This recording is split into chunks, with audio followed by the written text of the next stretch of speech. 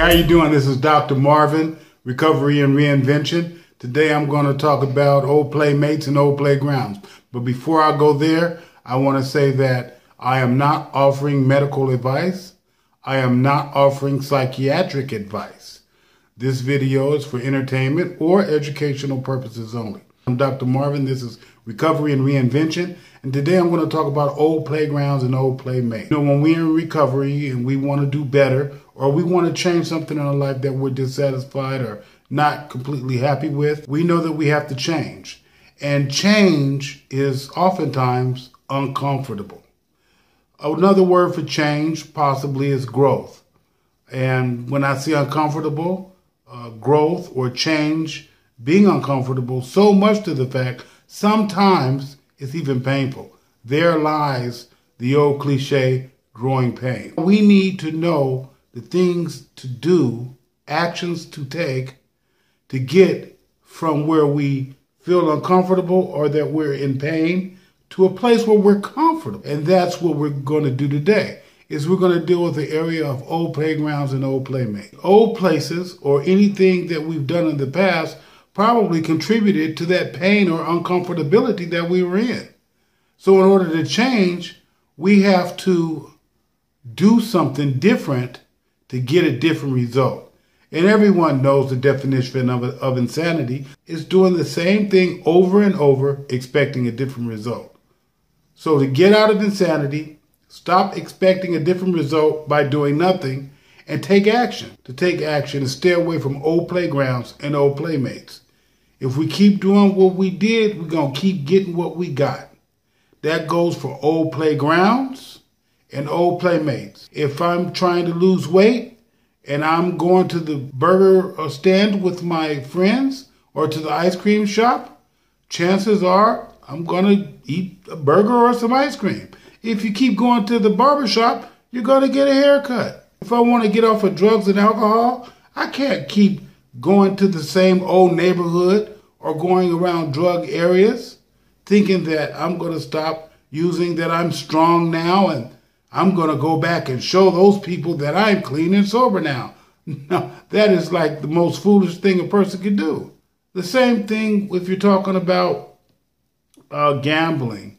Why would I go to the casino if I want to stop gambling? If I want to stop anything, why would I go back to the same environment thinking I'm strong enough now? And that goes the same for playmates. I don't care if it's your sister, your brother, your father, your mother, whomever it is, whoever presses those buttons, especially in codependency, always trying to manipulate you and to get you to do favors, make you feel bad for not serving them. Remember, you're the most important person. You are. And by you being the most important person, you need to make decisions to keep yourself safe.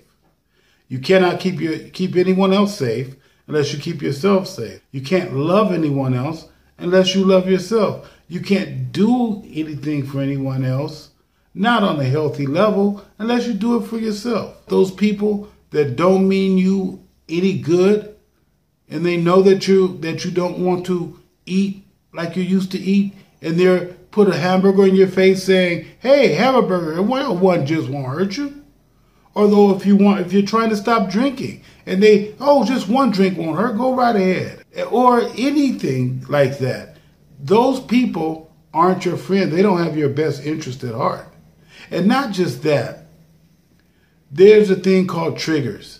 And what a trigger is something that makes you want to do those old behaviors or go back to those old play places.